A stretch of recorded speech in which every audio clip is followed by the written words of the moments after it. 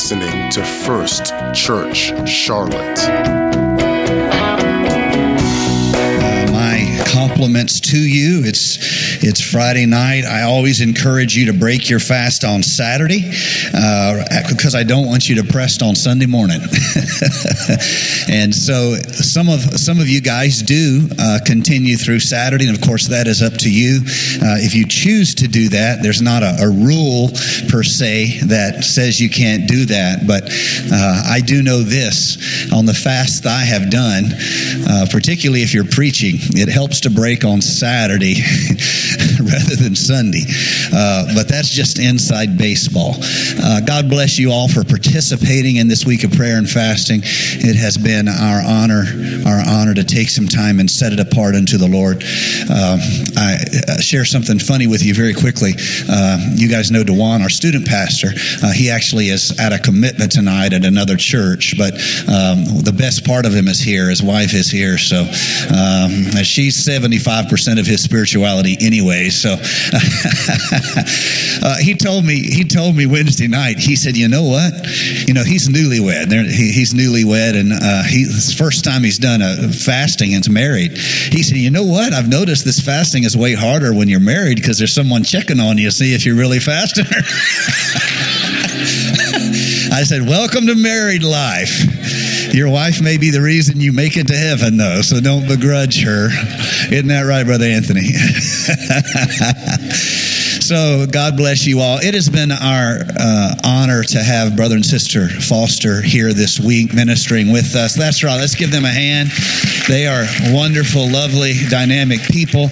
Our families go back to a good few years, and we have been, in many ways, kind of knit together over the years. And of course, Brother and Sister Foster are very dear friends of my mom and dad, and of course other ministers in the region because of their years spent pastoring and preaching in this part of the country. And he is elder. Brother Foster is an elder among us. He is a dynamic speaker among us. He is a successful pastor and leader among us. And I've asked him to open his heart and speak to us tonight. And I want us not simply to view this service as, we can come to church kind of on the level of, well, I hope we have a good service, and maybe they'll sing my song, or maybe the preaching will be from me. You can come to church like that, and I'll be the first to say I've come to church many times that way. I was glad to be there, but I wasn't focused, let's put it that way. But if you come to church focused, it is as though you take a moment and you say, all right, God, would you speak into my life right now? God, what would you say to me right now? I'm here to tell you, you need the sovereign word of God spoke into your heart and into your life by men of God. And I want this service tonight, I would like all of us to take a moment and pause in our thought process and say, Lord Jesus, would you speak to our hearts, oh God? We're not just here in a routine of church attendance. We are here to receive of your word. We are here to receive what you would speak into our spirit. As an individual, I need it, oh God. As a church body, we need it, oh God. As a missional effort in this city, we need it, oh God. Speak to us in Jesus' name. And would you all join with me? Say, in Jesus' name, amen. Brother Foster, you're the man of God in this house for this service. Open your heart, speak to us. We're honored to have you. Thank you, Pastor. Somebody give God a little glory right now in the house. Hallelujah, hallelujah. Woo! It feels good in the house. Amen, amen. Oh, it just feels so good. We love being here, and we do go way back, Pastor Nathan. We go way back, and we go back to when our families together, between the two of us, didn't have two nickels to rub together. we go back quite a ways. Amen. And you know what? It's just so wonderful to be here with this great church, you wonderful people, and then to be here with Pastor Nathan and Sister Charla, and then Brother and Sister Elms, and we've had a great time with these families, and just we've had great times in the past, and now we're having great times right here. And you've got a wonderful pastor. God has put them here. Amen. Amen. And I love their passion. I love Pastor and Sister Charla's passion for God and for others. Amen. And, you know, at our church, where I'm the bishop now, and Pastor Jason Ramsey is our pastor, but one of our major themes is reaching up to God and out to others. And that's what it's all about. That's what it's all about. And I feel the passion of your pastor and his wife. And of course, they are following in the passion that Brother and Sister Elms had. And it's just a beautiful, beautiful thing. And the worship team, I mean, and then just the worship. I feel the power of the Holy Spirit in this place. There's something about walking in here on a Friday night and feeling the power of God the way we feel Him here right now. Amen. I'm looking forward to Sunday. Can hardly wait till Sunday. I know God's going to do something powerful on that day. And I know He's got something here for us tonight. And already, I just feel closer to Him. Feel closer to Him. And I want to just preach to you for a few moments on this subject. Say it again. Say it again.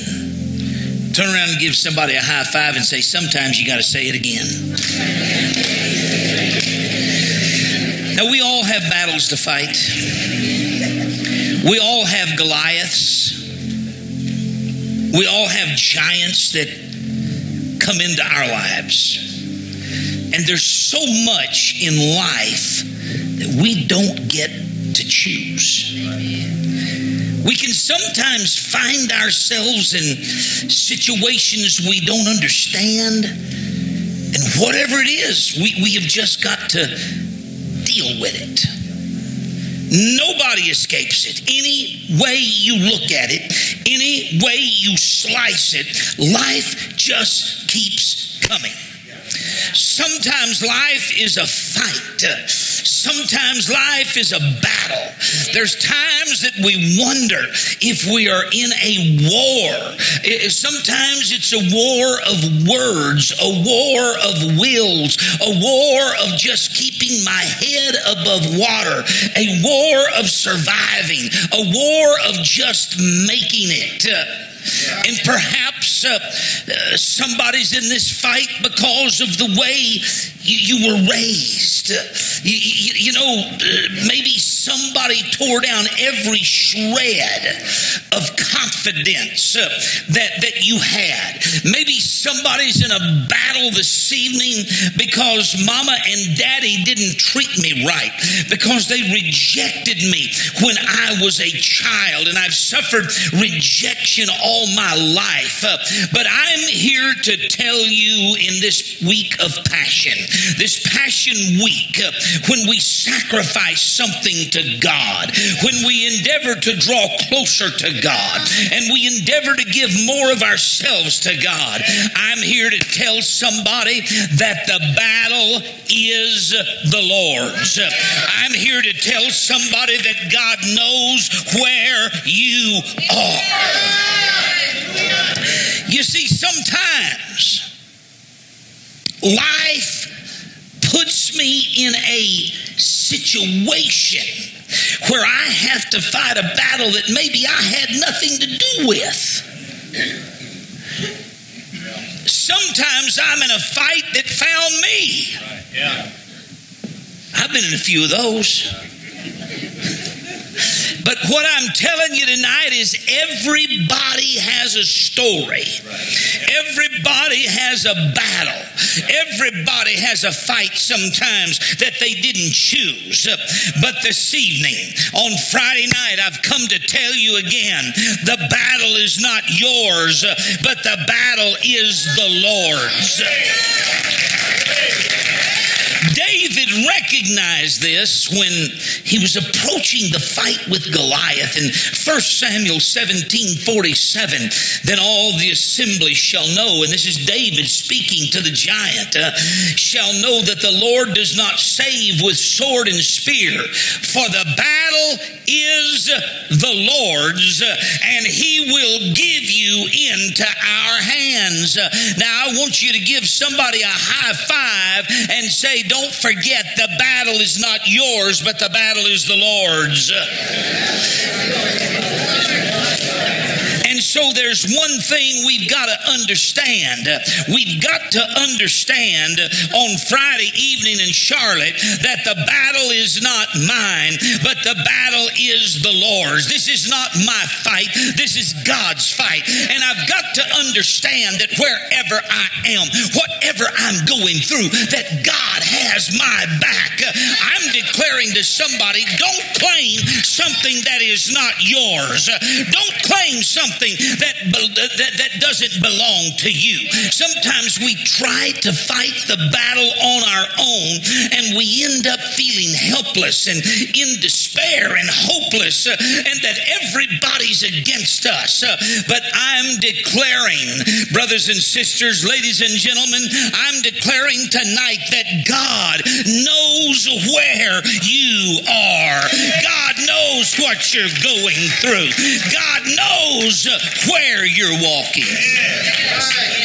I'll never forget walking across that junior high school campus when I was just a lad.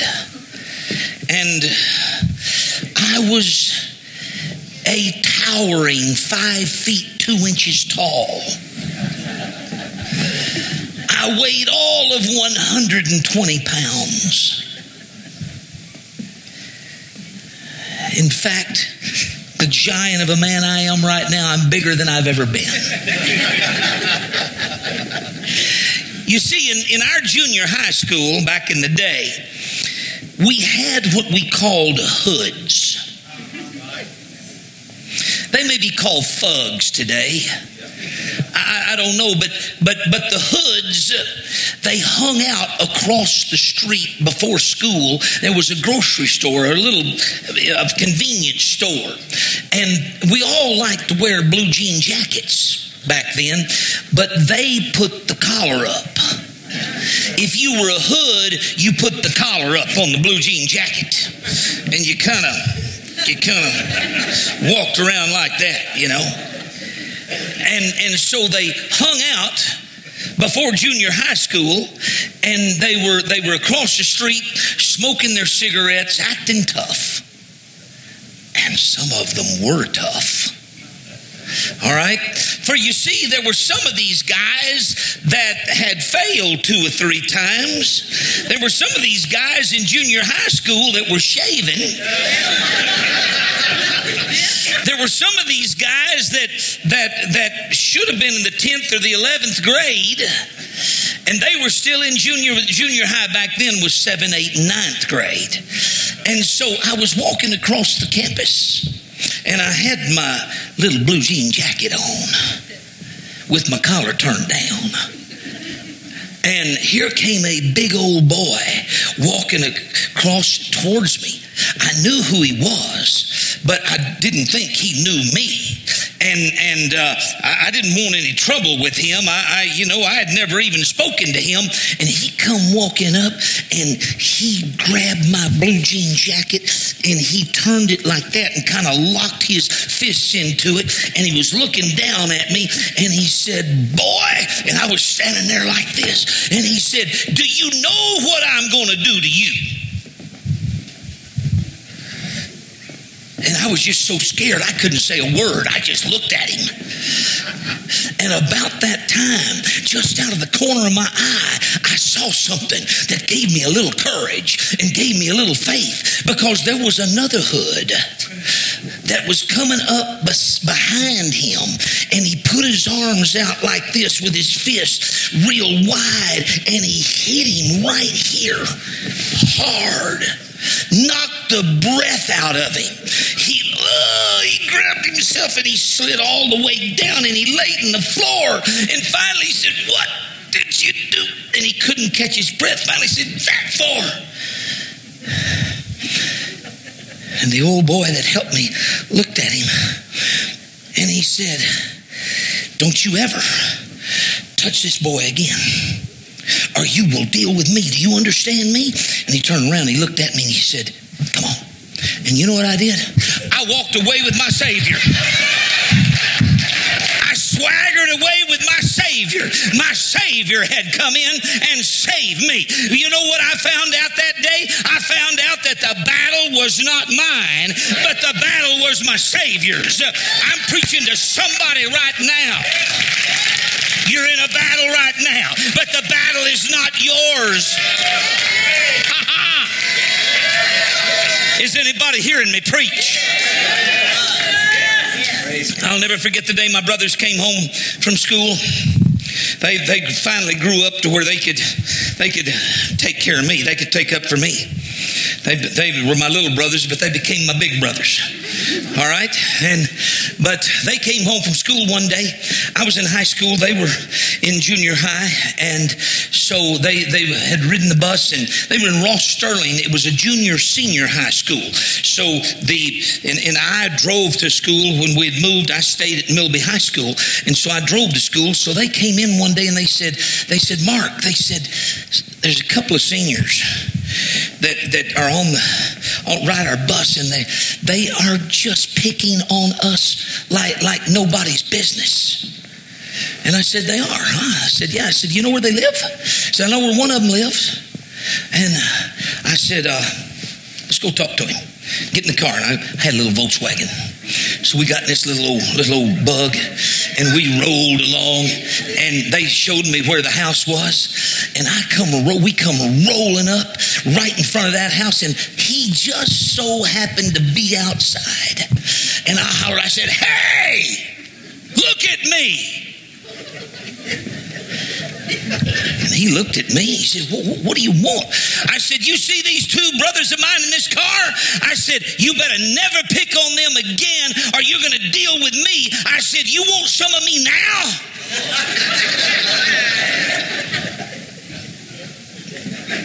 He said, "Man, I don't want any trouble with you." And in my heart, I said, "Thank you, Jesus."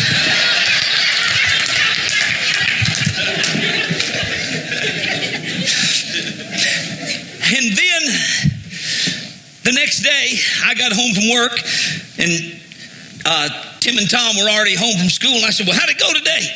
They said, "Man, it was a different day." Said, "We got on the bus this morning," and said, "That guy got on the bus and he wouldn't even look at us. He just walked by us." And said, about that time, the next stop, his buddy got on, and his buddy turned his senior ring backwards and was just getting ready to hit us on top of the head with it. And his buddy from back of the bus said, "George, don't hit them. They've got a big brother that goes to Milby High School, and he is bad."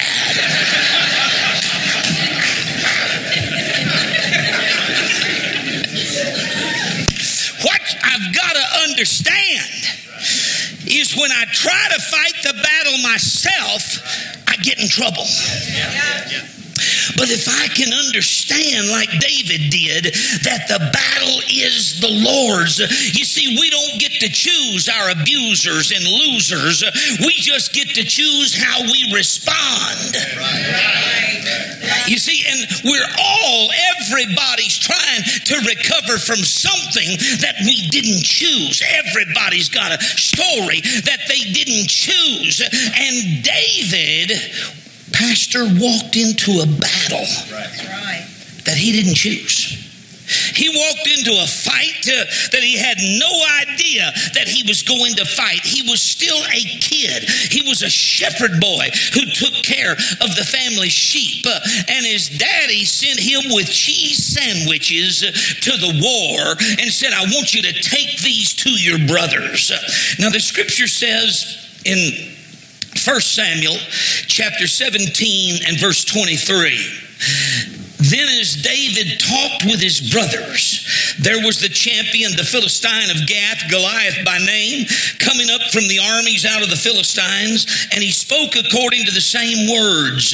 So David heard them, and all the men of Israel, when they saw the man, fled from him and were dreadfully afraid. So the men of Israel said, and they were talking to David, have you seen this man who has come up? Surely he has come to defy Israel, and it, now watch this close, and it shall be that the man who kills him, the king will enrich him with great riches and will give him his daughter and give his father's house exemption from taxes in in Israel.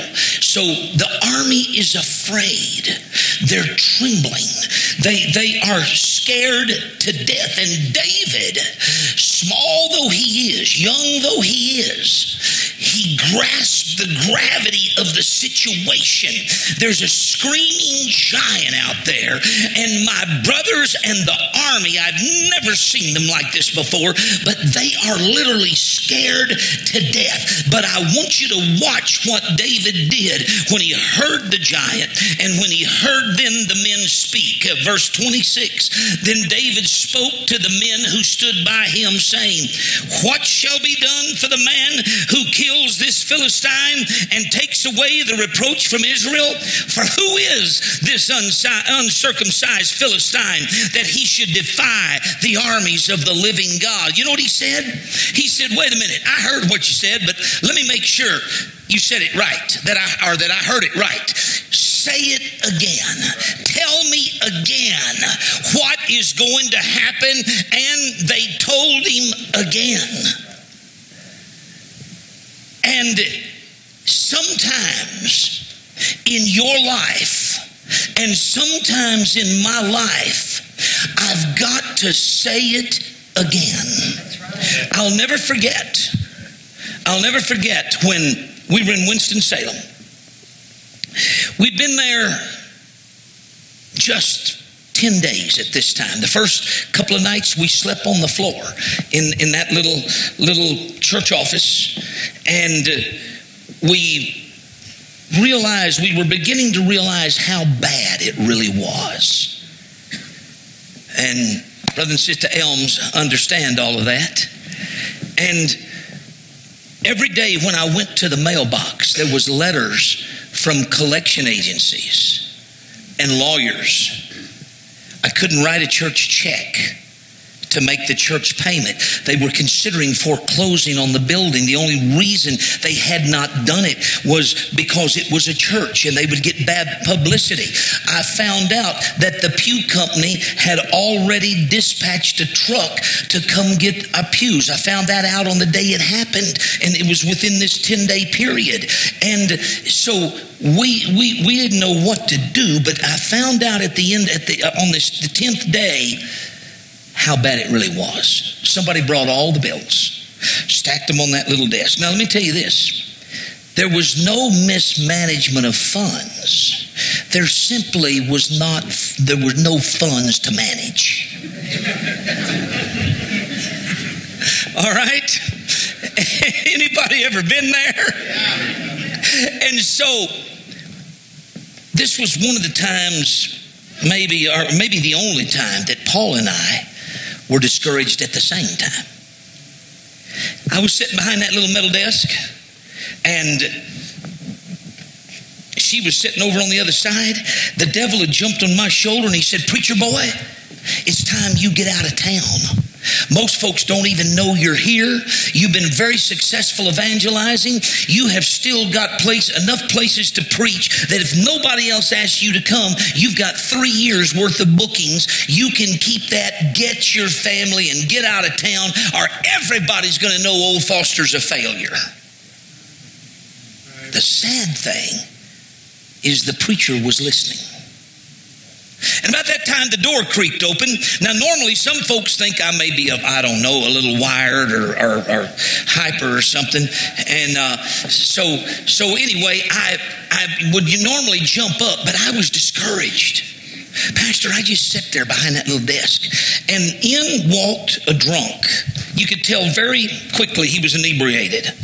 And he looked at me and he said, "Preacher." And then he started trying to find me with his finger. He took a couple of steps back. Finally, he anchored himself on the doorpost and he found me. And he said, "Preacher, God sent me." And in my mind, I looked up and I said, "Thank you a lot, God. This is all I need." And then he wasn't drunk anymore. He was stone cold sober. And he said, "Preacher, God sent me, and God told me to tell you that he has sent you here. He has called you to Winston-Salem. And if he called you, he's going to keep you. And he told me to tell you that this is your city. He's going to give you revival. And don't you think about leaving." Man. And then he was drunk again. And he kind of got off the doorpost, took a couple of steps backwards, looked at me, waved at me, and took off. And over his shoulder said, "Pray for me, preacher." And out the door he went. Paul and I jumped up. I ran around that little desk. We were laughing. We were crying. We were jumping up and down. We were praising God. But hear me. Hear me. Let me tell you what happened. Whenever we would get discouraged, we would tell that story. Whenever we'd get discouraged, we'd tell that story to one another. We said, "Hey, God called us. God, and and let me tell you, if God can use a donkey, God can use a drunk man, and God sent him in there." And so I'm declaring to somebody, you need to say it again. God has promised that he's going to bring me through this. God has promised that I'm going to make it, so I'm just going to say it again.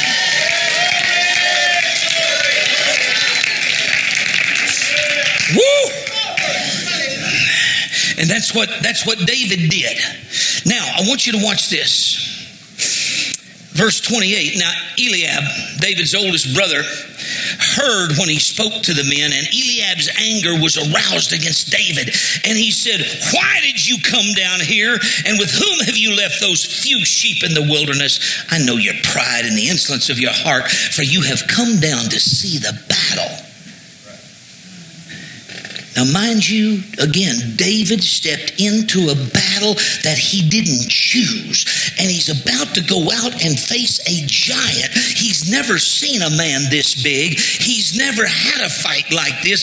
And now his big brother is trashing him. It is not only the giant, but it's his own brother. But that's not all. Hear me and hear me well. When the prophet Samuel came to anoint one of Jesse's sons, the king, Jesse left David in the field with the sheep. He didn't even consider him. Amen. That's right. Yep. Where his daddy saw a kid, God saw a king. Is anybody hearing me? And so now David has a choice to make. Am I going to fight my brother, or am I going to fight Goliath? And sometimes you've got to make that choice. Psalm 55 and verse 12 says, "For it was not an enemy who reproaches me, then I could bear it. Nor is it one who hates me, who has exalted himself against me. Then I could hide from him. But it was you, a man my equal, my companion, and my acquaintance, when we took sweet counsel together and walked to the house of God in the throng." You see, but David understood, you know what I'm going to do? I'm not going to be distracted on the way to my destiny. I thought I was bringing lunch, but I found out I was bringing destiny. You see, sometimes you think you're just doing something mundane. You think you're just doing something ordinary and an everyday thing when you've really got destiny in your hands. David had his own destiny in his hands. Now I want you to watch what David did in verse 29. He's talking to his brother. And he said, what have I done now? Is there not a cause? Now watch close. Verse 30. Then he turned from him toward another and said the same thing. What's the same thing? He said, say it again.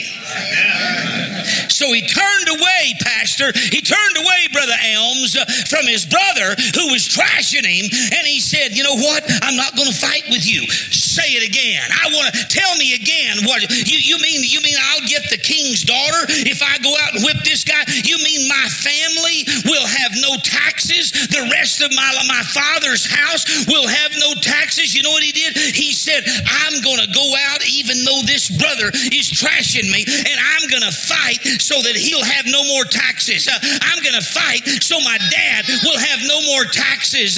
He said, say it again. He refused. When destiny was on the line, he refused to fight with his brother. So what I'm preaching to somebody tonight is don't get distracted on the way to your destiny. The devil will bring every kind of insults or every kind of distraction to you. I remember, Pastor, I was preaching in Raleigh for Brother Ballestero and Brother Huntley, and I preached this message. And after church, a couple of boys came up. They were probably 10 or 12 years old, wanted me to sign their Bible. And I looked at them and I said, my goodness, these are two fine looking fellas here. And one little guy just leaned his head back and said, say it again.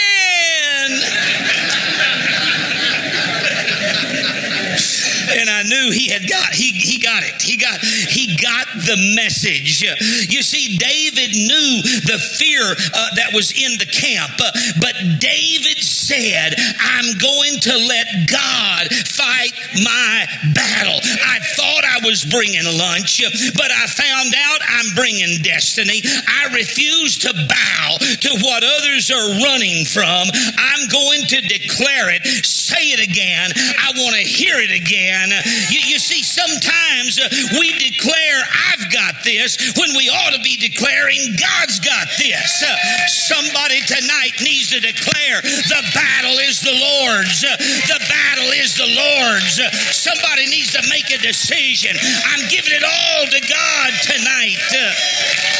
You see, David decided, I'm not going to fight my brother, but I'm going to do what God wants me to do, and I'm going to go out and I'm going to fight this giant. I'm not a soldier, I'm just a boy, but fighting Goliath will change my life.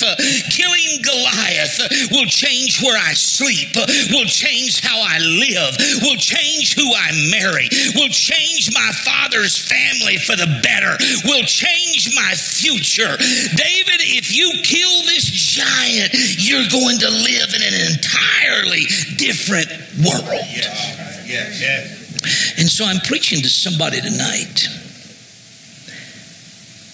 And I want you to say to yourself, who is this devil that would take my job, that would take my marriage, that would take my kids, that would take my health, that would take my family, that would take my future? Wow. Whatever giant you're facing tonight, God has this. And I've got to hear David say, I believe I can hear David say, Eliab, you're a part of my history, but I'm not going to let you become part of my destiny, because I've got destiny over here. My destiny is not to fight you, but my destiny is to walk in the fear of Almighty God. Woo! Hallelujah. I've got a whole lot more, but let me cut through this. God knows where you are. He knows what you're going through. He knows your battle. He knows your broken dreams. He knows what's going on in your life right now. And He knows where you're going to be tomorrow. But you've got to keep holding on. He's going to bring you through. I want to read a scripture. Where's Brother Nathan? Music. Come on up here. And all the guys that helped us the other night, can y'all come back? You got it. You got me a group here, yes, Brother Nathan? Yes, sir. All right. Y'all come on, men. Y'all come very quickly. Thank you. Oh, looky here, man. We got some great guys here. All right. Hey, we got some big old boys up here too. Feel good having these guys around me as bodyguards. I don't want to be against these guys. All right. Now I want you to watch this close. Psalm 137, begin with verse 1. By the rivers of Babylon we wept. There we sat down. Yea, we wept. When we remembered Zion, we hung our harps upon the willows in the midst of it. For there those who carried us away captive asked of us a song, and those who plundered us required mirth, saying, sing us one of the songs of Zion. Verse 2. Well, verse 1, they cried. Verse 2, they hung their harps on the willows. All right? So, they hung their guitars up. They pushed their drums aside. They shoved the keyboard back. And they said, we can't do this. They took them into Babylonian captivity. And so no longer were they free people, but now they were slaves, and they were forced to live as slaves. And their captives said, you're noted for your music and your singing. Sing for us right now some of those songs. And they began to cry, and they began to hang all their musical instruments up and shove them aside. And so, guys, what I need you to help me. Okay? I need you to cry really loud. All right? On the count of 3, I want you to wail. All right? Ready? Would y'all like to see this? Give them a hand. Give them a hand. They're getting ready to perform for us. All right, you going to help me, guys? Are we on the same team? Y'all going to help me? Yes, sir. All right. On the count of 3, I want to see who can cry the loudest, who can wail the loudest. Okay? Are you ready? Here we go. 1. Countdown, folks. 1, 2, 3.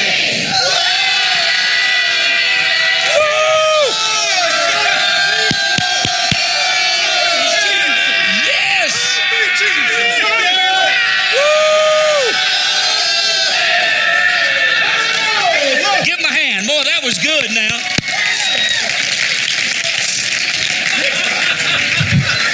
All right, come here, Brother Nathan. All right, you are officially Ezekiel. Your name just changed to Ezekiel. We call him Zeke. All right? All right. Yeah. Ezekiel Elliott. That went over a lot of your heads because y'all have the Panthers here.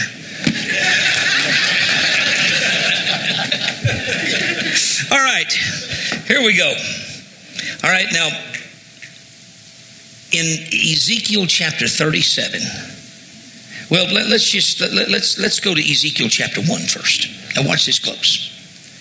Now it came to pass, this is Ezekiel speaking, in the 30th year, in the 4th month of the year, on the 5th day of the month, as I was among the captives by the river Chebar, that the heavens were opened, and I saw visions of God.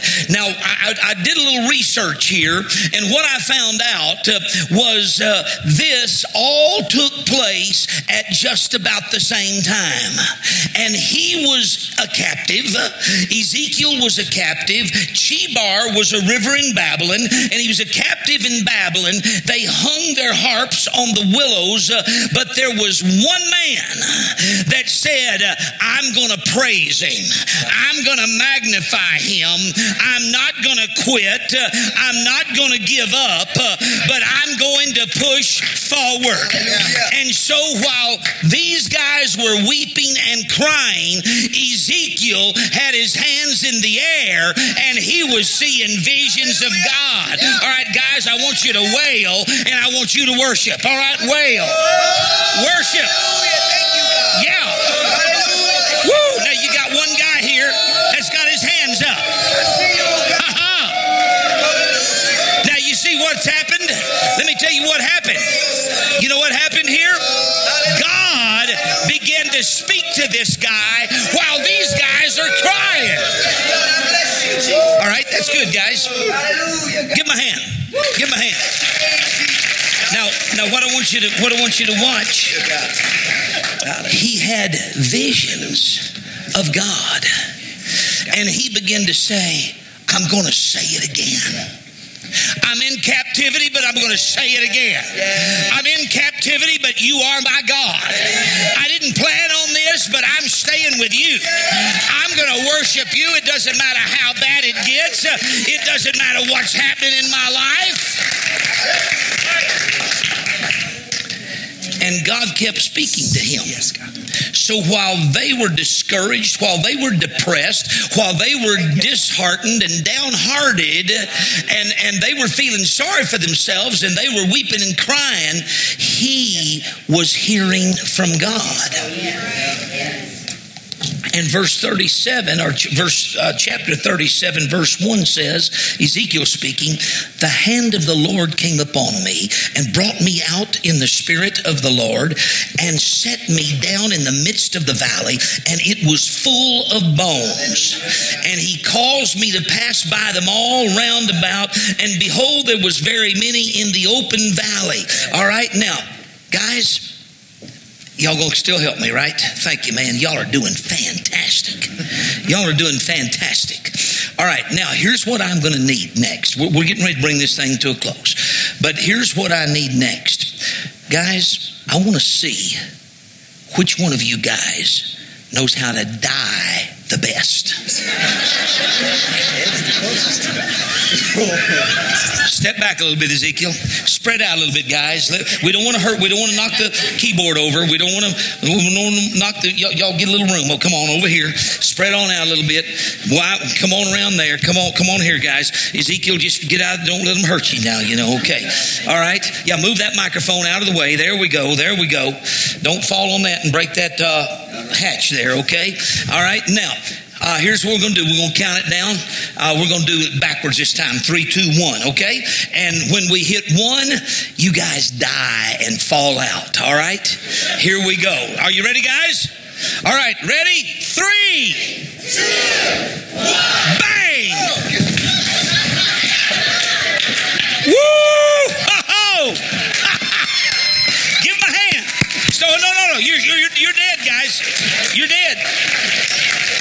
We got one still twitching over here.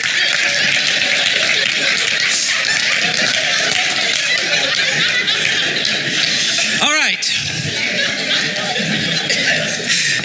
The hand of the Lord is on me, Ezekiel said. And he set me down in the middle of get over here in the middle of these dry bones. He set me down in the middle of some dry bones, and he caused me to walk all around them, and indeed they were very dry. And he said, "Son of man, can these bones live?" And Ezekiel was a smart man. He said, "Oh Lord, you know." Hallelujah. All right, you got that? Say, "Oh Lord, you know." Oh Lord, you know. You know, all right.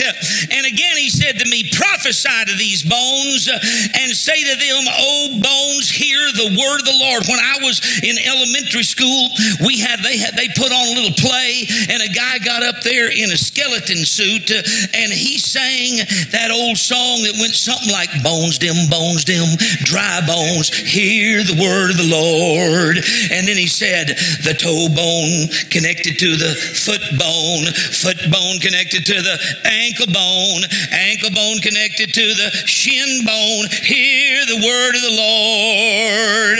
And that's kind of how it went. He began to prophesy. Say, oh, bones, I want you to live. I want you to come together. All right, now what I want you to do is I want you to say, Charlotte, we're reaching for you. Charlotte, we're reaching for you. Charlotte, we're reaching for the dry bones. And you know what happened? Those bones begin to slither. A toe bone from over here connected with a foot bone from over there. Whoa! My. Now watch this. Thus saith the Lord, surely prophesy to the bones, say, O bones, hear the word of the Lord. Thus says the Lord to these bones, surely I'll put breath in you and you shall live. I'll cover you with sinew, bring flesh upon you, cover you with skin, put breath in you, and then you shall know that I am the Lord. So I prophesied, he said, as I commanded. I prophesied, and there was a noise and a rattling, and the bones came together, and indeed I looked, and flesh came on them, and skin covered them, but there was no breath in them. So he's in the middle now of just a bunch of dead people laying out here. He's in a graveyard, and you may be in the graveyard of broken dreams. You may be in the graveyard of broken promises. You may wonder if you're ever going to get a miracle, but I'm telling you, something is getting ready to happen in your life. Something's getting ready to happen in your family. Something's getting ready to happen. You're going to change the history of your family. And so the Lord said this, prophesy to the breath, prophesy and say to the breath, thus says the Lord, come from the four winds and breathe that these may live. And he prophesied. Now I want you to prophesy. I'm prophesying revival. I'm prophesying to Charlotte. Come on. Revival. Yeah. In Charlotte. Yeah. I'm prophesying that they'll. Yeah. Hallelujah. Now you know what happened then? About that time, they begin to stir. Breath, the Holy Spirit. That's symbolic of the Holy Ghost. The breath that came into them, and they begin to stir. All right, these old bones are beginning to stir now, and then they got up on their feet, the Bible says, an exceeding great army. Is anybody hearing me right now?